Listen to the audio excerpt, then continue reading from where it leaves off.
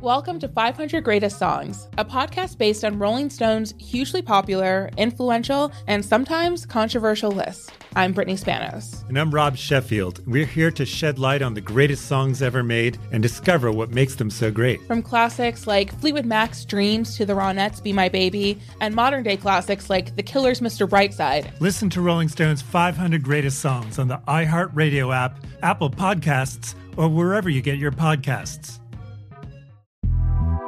The Big Take from Bloomberg News brings you what's shaping the world's economies with the smartest and best-informed business reporters around the world. We cover the stories behind what's moving money and markets, and help you understand what's happening, what it means, and why it matters every afternoon. I'm Sarah Holder. I'm Saleha Mohsin. And I'm David Gura. Listen to The Big Take on the iHeartRadio app, Apple Podcasts, or wherever you get your podcasts.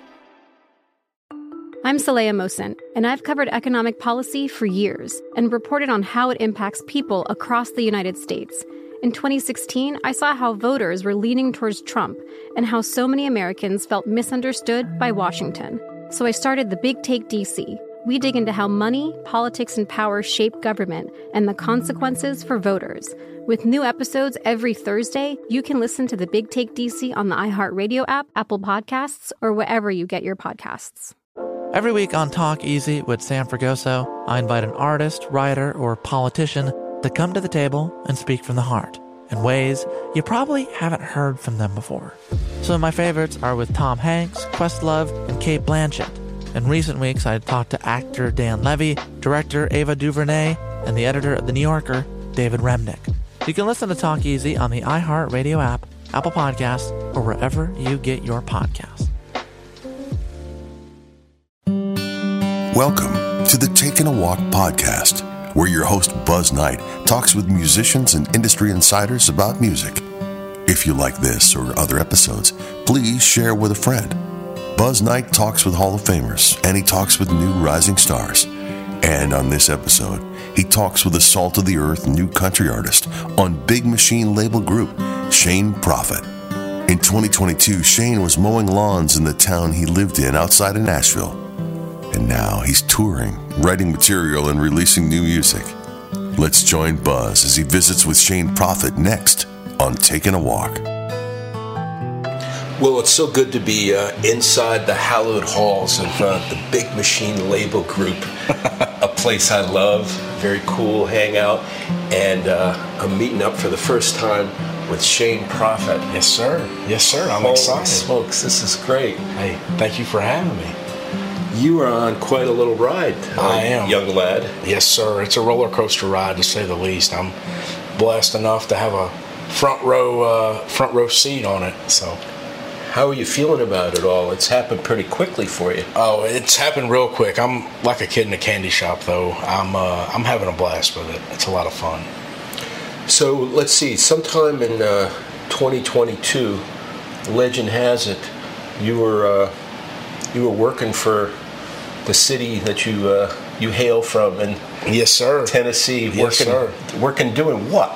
So I was working. I was the guy that cut the grass in the medians of the road in Columbia, Tennessee, just south of here, and I was making like $11.50 an hour. I was not making hardly any money at all, but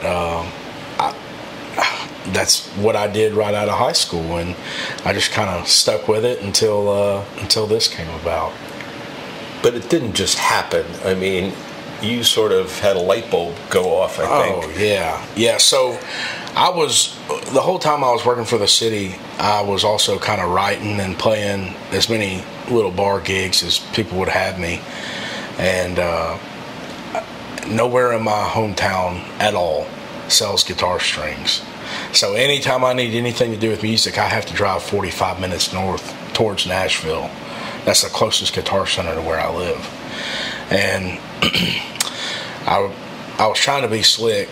I wasn't dating this girl. We were at the talking phase, as people call it now. And we were talking, quote unquote, and I was trying to be slick and kill two birds with one stone and make a date out of going to get guitar strings. So I called up this girl. I asked her if she wanted to ride with me to Guitar Center. I told her I'd take her out to eat. She agreed to it, and we made that 45-minute ride to Guitar Center. I go in, I get my strings, I come back out, and I hopped in the truck and asked her what she wanted to eat. She thought for a second. She said, "You know, Shane, I really like sushi." And I was like, oh my goodness, no, please, no. The thought of sushi just turns my stomach, right? But I wasn't going to be like, no, let's go to, you know, get a cheeseburger instead. I wasn't going to say that. So I punched in sushi near me on my iPhone, and we go to the closest sushi restaurant to that Guitar Center, and we go to walk in, and Chris Jansen holds the door for me when we went to walk in. Now, here's the deal about that. I'd been to 7 concerts my whole life, and to see Chris was 5 of those 7.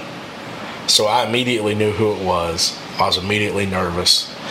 And anyways, they seat us, and I decide while we're sitting there eating that I'm going to go up and introduce myself and tell them that I write songs. So I ended up going up to him, introducing myself, telling him what a fan I was, and that I wrote songs, and that it would mean the world to me if he would listen to some of the music I'd been writing. Well, his wife was sitting right beside him. She spoke up, and she goes, "Hey, I'm Kelly. I'm Chris's wife. I'm also his manager, and I'm also a music publisher. Is that a receipt you're holding in your hand? I'll write my email down on it, and you can send us some songs." I said, "Yes, ma'am. That'd be great. Thank you." And Chris immediately looked up at me, and he said, "Did you just say yes, ma'am?" And I said, "Yes, sir." He said, "I like that. Pull up a chair and talk to me." So I did. And we sat there for over an hour, and we talked about anything you could imagine, from hunting and fishing to writing songs to, you know, God and going to church, and just anything you could imagine. We talked about it literally. And as soon as I got up and I went out to my truck, I sent some songs to that email that his wife had given me. And at the bottom of it, I said, "If you ever need anything, give me a call." And I wrote my phone number down. Fast forward 2 weeks later, it was a Tuesday morning. I was weed eating in the median of the road. I felt my phone ringing in my pocket. I pulled it out and I looked at the caller ID, and it said Chris Jansen. I answered it. I said, "Hello." He goes, "What are you doing, Shane?" I said, "Well, it's a Tuesday morning like most people. I'm at work. What are you doing, man?" He goes, "Well," he said, "I want you to go put your 2-week notice in and come out on tour with me." That's literally how it started. Whoa. That is how it started. And so I went and put my 2-week notice in, and he offered me a publishing deal too, which means you get to write songs, you know, for other artists for a living. And I wasn't even thinking about a record deal at the time, because I was just so, you know, I was a kid in a candy shop, just so happy to even be in the music scene at all, you know, whether it be singing the songs myself or writing them for other people to sing. And so anyways, we went out on tour, and that tour I was opening up for him. I was playing those shows just me and my guitar, and I was playing a lot of the songs I'd written, and I saw people were like, "Man, you know, that song you wrote and played tonight was great." So I just kind of kept on doing that, and fast forward towards the end of the tour, he set up a meeting here at Big Machine with Scott Borchetta and Jimmy Harnan. I've heard of those guys. Yeah, oh yeah. Yeah, most people have. But no, so we had a meeting with them on a Wednesday, and the next day we were playing a sold-out show at the Ryman Auditorium right down the road here. I've heard of that place, yeah, too. Oh, yeah. And Scott asked if we had a couple comp tickets to spare because he would like to come. And no, Scott, I don't think we have I don't think we can do that. Well, and you know what's weird is what's crazy to me is how can Scott Borchetta not just walk into the Ryman and they'd be like, "Here's our front row seat," you know? Right. But anyway, so I had 4 comp tickets to that show. I gave 1 to my mom, 1 to my dad, and 2 to Scott Borchetta. And so I didn't tell my parents that I was even meeting with a record label, because I didn't want them to get their hopes up and then get let down, you know. So Mom had no idea that she was sitting there crying on Scott Borchetta's shoulder the whole time I'm playing. I look out in the crowd. I see Scott Borchetta in one seat, and my mom sitting right next to him, wiping the mascara off of her eyes, right? So anyways, after the Ryman Auditorium show, I got 2 standing ovations that night, opening up for Chris, just me and my guitar. And as soon as I got off stage, I see Scott Borchetta walking backstage. And I take my guitar off, and I'm sitting there cooling off. And Scott walks up to me. He sticks his hand out, and he says, "Welcome to the Machine Team." Wow. And that's exactly how it happened. That's incredible. Yes, sir. Holy it's a Cinderella story. It really wonderful. is. Did you look around and go, am I being punked here or something? Is this candid camera? Yeah, I mean, I didn't want to be like, Scott, can you just pinch me real quick? So, no, but honestly, it really is. It's a Cinderella story. On how everything kind of took place. And I would say within 3 weeks, so that was on a Thursday. We went in for the original meeting on a Wednesday. The next day, like I said, was the Ryman. The next night we were in Kentucky, and the next day we were somewhere else. And then we were coming back home on Sunday. And Monday morning I came in and I signed the contract. And within 3 weeks we were in a studio recording an album. Those gentlemen move fast. They sure do. They sure do. They move fast, and I'm super, super blessed to be around a team like them where they believe in me and I trust them. And it's just, you might hear a couple horror stories, in Nashville on, maybe the record label or something, or, you just hear bad stuff in general sometimes. But, man, I got to say, I would do anything for these guys, and they do anything for me, and I'm really fortunate to have a team like that. Well, they do have an impeccable relationship. They do. With the industry, with the artists, and a respected relationship. And for a new artist, I think you're in tremendous hands, certainly. Well, I mean, just like the other day, I had a simple question, and I was texting Scott. And he said, "Man, just call me." And so I did. Like, I don't know any other record label where you could just call the label president and founder and ask him a simple question. And Scott, I mean, I don't know. I don't think that man sleeps at all, from what I've been told. But, I've been told he'll be sending emails at 3 a.m. And I'm like, man, when do you sleep? You're not human. But he's the thing about, Scott and Jimmy both and everybody here at the label, they don't hold themselves at a higher standard than anybody. They'll do, from what I've seen, they'll do what they ask people to do.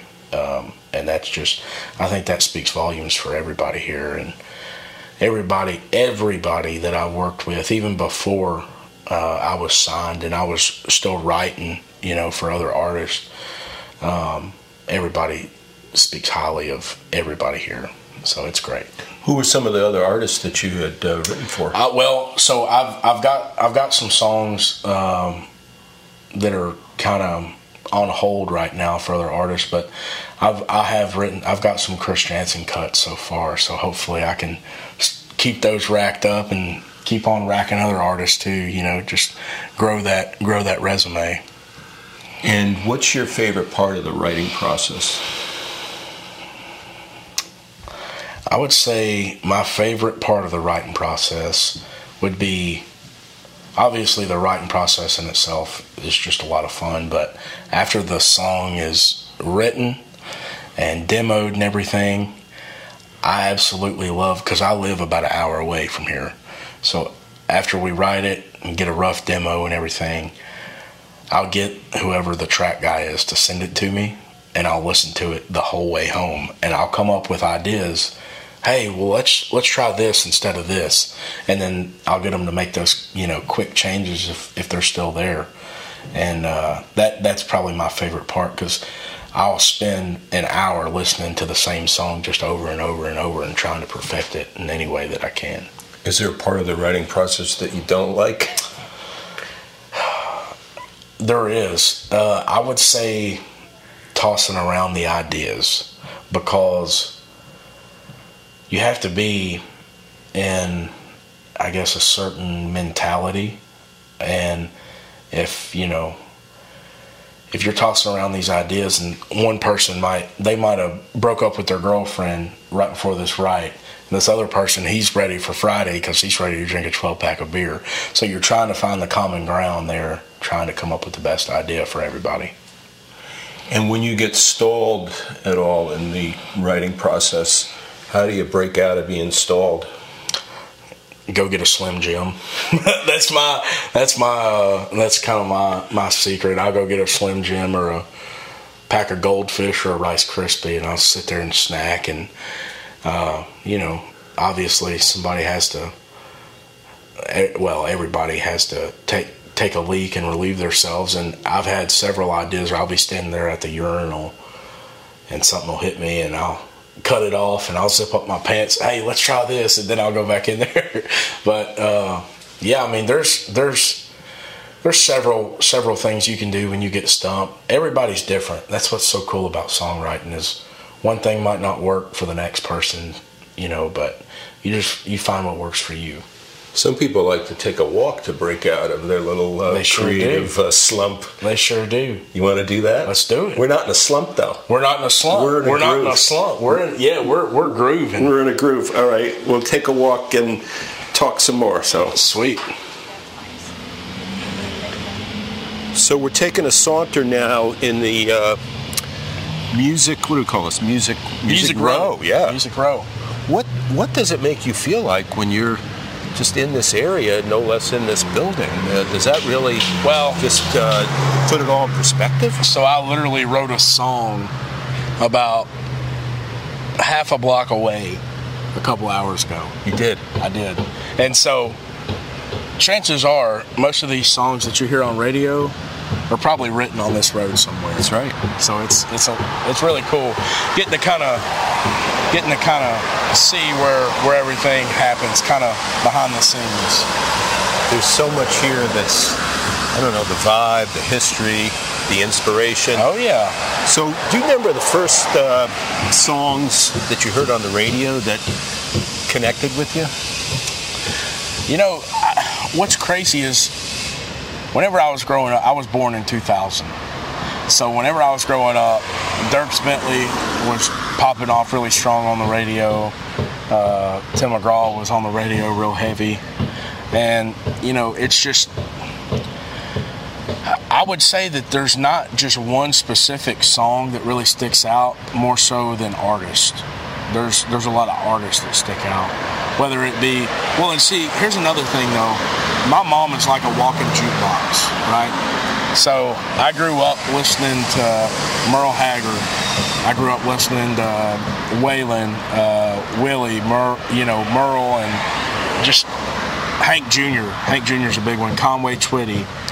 There's all kinds of people. My mom, I can still remember her standing in the kitchen frying chicken whenever a Bluetooth speaker had just came out, and she went and bought, a Bluetooth speaker for the first time, and she was sitting there listening to Gretchen Wilson on that Bluetooth speaker. You could just still picture it. I remember that, yeah. But I watched some of your TikTok stuff, which we'll come back to a little bit more. You clearly have an appreciation for, different eras, different styles of music. Absolutely. Well, I'm almost a believer in there's different genres inside of country music. There's new country, there's that old school sounding country, there's the pop country, and I feel like every kind of music has paved the way to what it is now. Some people might not like that pop sounding music, country, music. Some people might not like the old school sounding music. And so in my music, I try to get a little bit for everybody in anything that I do. So let's walk through some of the songs. Walk through. You get that? Oh, yeah. Let's walk through. Let's walk through. Let's walk through some of the songs that'll be, these are out, but will be part of the forthcoming release. Absolutely. All right, so tell me, cut one that you recorded. How It Ought to Be. Yeah. Single. Yeah. So How It Ought to Be. I love that song. Well, thank you. I'm a firm believer that there's a difference in a house and a home. And what I mean by that is, you know, my mom and dad raised me to where we sat down at the supper table every night, and they felt like that was really important. We sit down, we're a normal family every night for supper, and I feel like if everybody in today's world had a little bit more of that family life, this world wouldn't be so crazy. And in the chorus it says, the world ought to try a piece of mama's chicken and feel the love around her tabletop in the kitchen. I'm not trying to preach at anybody, but I think everybody can agree, you know, hey, that personally for me, that's one of my favorite memories growing up, was having those, you know, family dinners and just being a normal family. Just simple. Simple, that's it. Just simple. Not complicated, real, and with good chicken, I bet, huh? I didn't get this big from not eating good food. What did your dad do for a living, or does he do for a living? Yeah, so my dad, actually, he's in the HVAC business. So, you know, we always had cold air growing up, thankfully. But even whenever I was fresh out of high school, I was helping him on top of working for the city. I was getting in crawl spaces and getting in attics and helping him change out units and do anything that I could do to help him. Let's talk about some of the other songs that you've released as part of the full release. Yep. What's another of your favorites? I know you love them all. They're probably all like your favorite, you know, favorite kid, right? Yeah, exactly. That's actually what I was about to say. When you're growing up, if you have siblings, chances are you ask your parents who the favorite child is, right? And it's like, now I kind of know what my parents mean when they say, I don't have a favorite. I love them all the same. But I would say next on the list would probably be Better Off Fishing. That would be another one. And that song, it came from a very real place. I was dating this girl, and she actually ended up breaking up with me one day because I decided to go fishing instead of hanging out with her. And that's literally how it happened. We ended up breaking up, and I remember what's funny is my mama didn't much care for the girl anyway. But what really made her mad was that Friday we were having a fish fry, right? From the fish we caught. And my mom was so mad because we didn't have coleslaw at that fish fry, and I didn't tell her me and my girlfriend had broke up, and we didn't have coleslaw at the fish fry, so my mom was mad about that. What happened to the girl that... the sushi date. The sushi date. That was a different girl. Sure. Man, I sound terrible right now, flying through all these women like crazy, but... No, that was actually our first and last date. So something about that girl.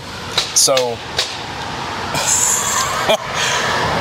as a thank you, you know, for, you know, hanging out with me and putting up with me as I kind of ditch you, talking to Chris Jansen for over an hour that night, just simply as a thank you, I bought Ryman Auditorium tickets for this girl because I gave all my comp tickets away, like I said. So I bought tickets from a scalper, and I paid like quadruple the price, right? And I buy these tickets, I put them in an envelope, put them in her mailbox, and I just wrote thank you on the outside of the envelope, right?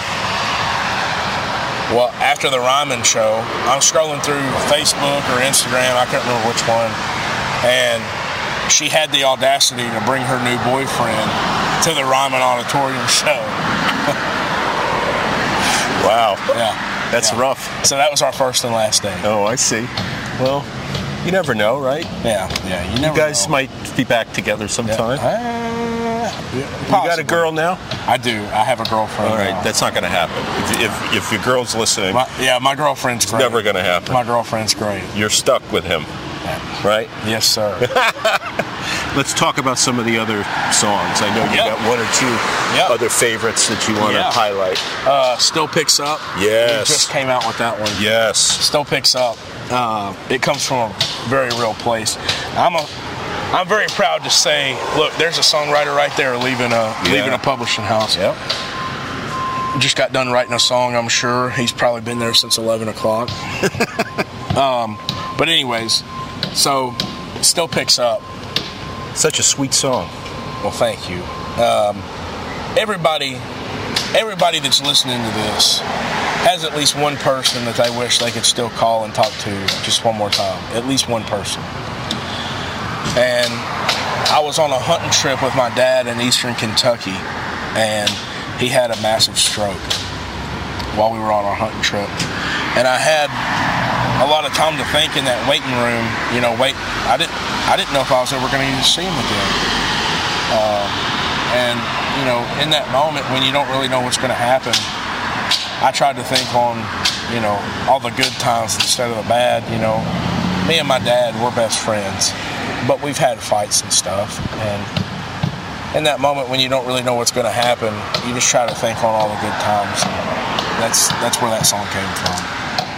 It's so beautiful, and it's once again so simple in its roots and its respect for relationships, which like we've talked about, is a part of society that sometimes feels like it's absent. Yes, sir. Absolutely. Thank you. What else inspires you in your writing? There's, what's crazy is there's not just like 5 or 6 things. You could literally be driving down the road and see a billboard of a word and be like, well, that could be something right there. We could be sitting here having this conversation and you say something and me write it down whenever we get done, thinking, hey, that might work in this song, or that could be a cool title for a song. There's not a certain thing that I look for. There's multiple things that kind of stick out. And then how do you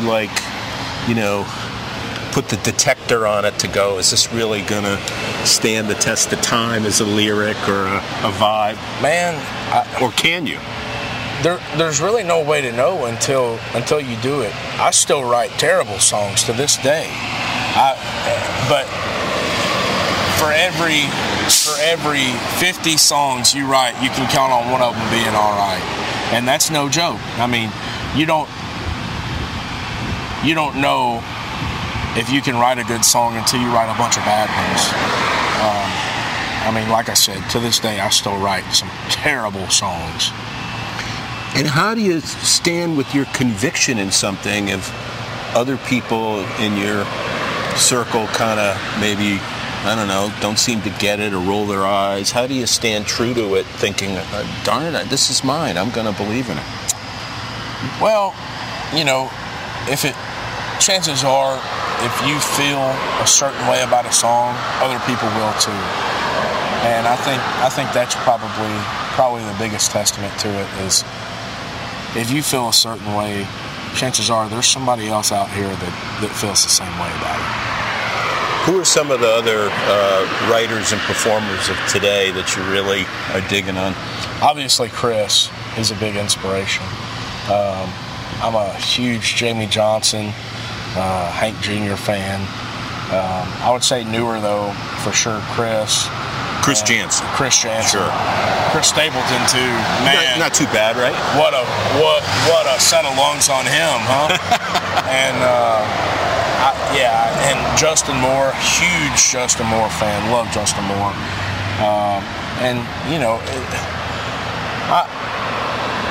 What's crazy is, I love certain artists, but I don't even think it's necessarily about the artist for me anymore. It's about the songs, because I am behind the scenes and I'm writing these songs, and I may hear a certain line in a song and think, that is just absolutely genius. So, isn't that it's all about the song, the Singer-Songwriters Association? Yes, here? Sir. Isn't that the motto, the logo? I think it is. Yes, sir. Absolutely. Bert Harbison, you know that gentleman? I don't know him personally. I know the name. I guarantee he knows you. Man, I feel bad not knowing him then. Well, he's a good guy. You'll get to know him. So, we talked about TikTok earlier. So, how did you sort of get so natural on all your social media, TikTok especially? I saw everybody I saw the trajectory of people's careers through TikTok.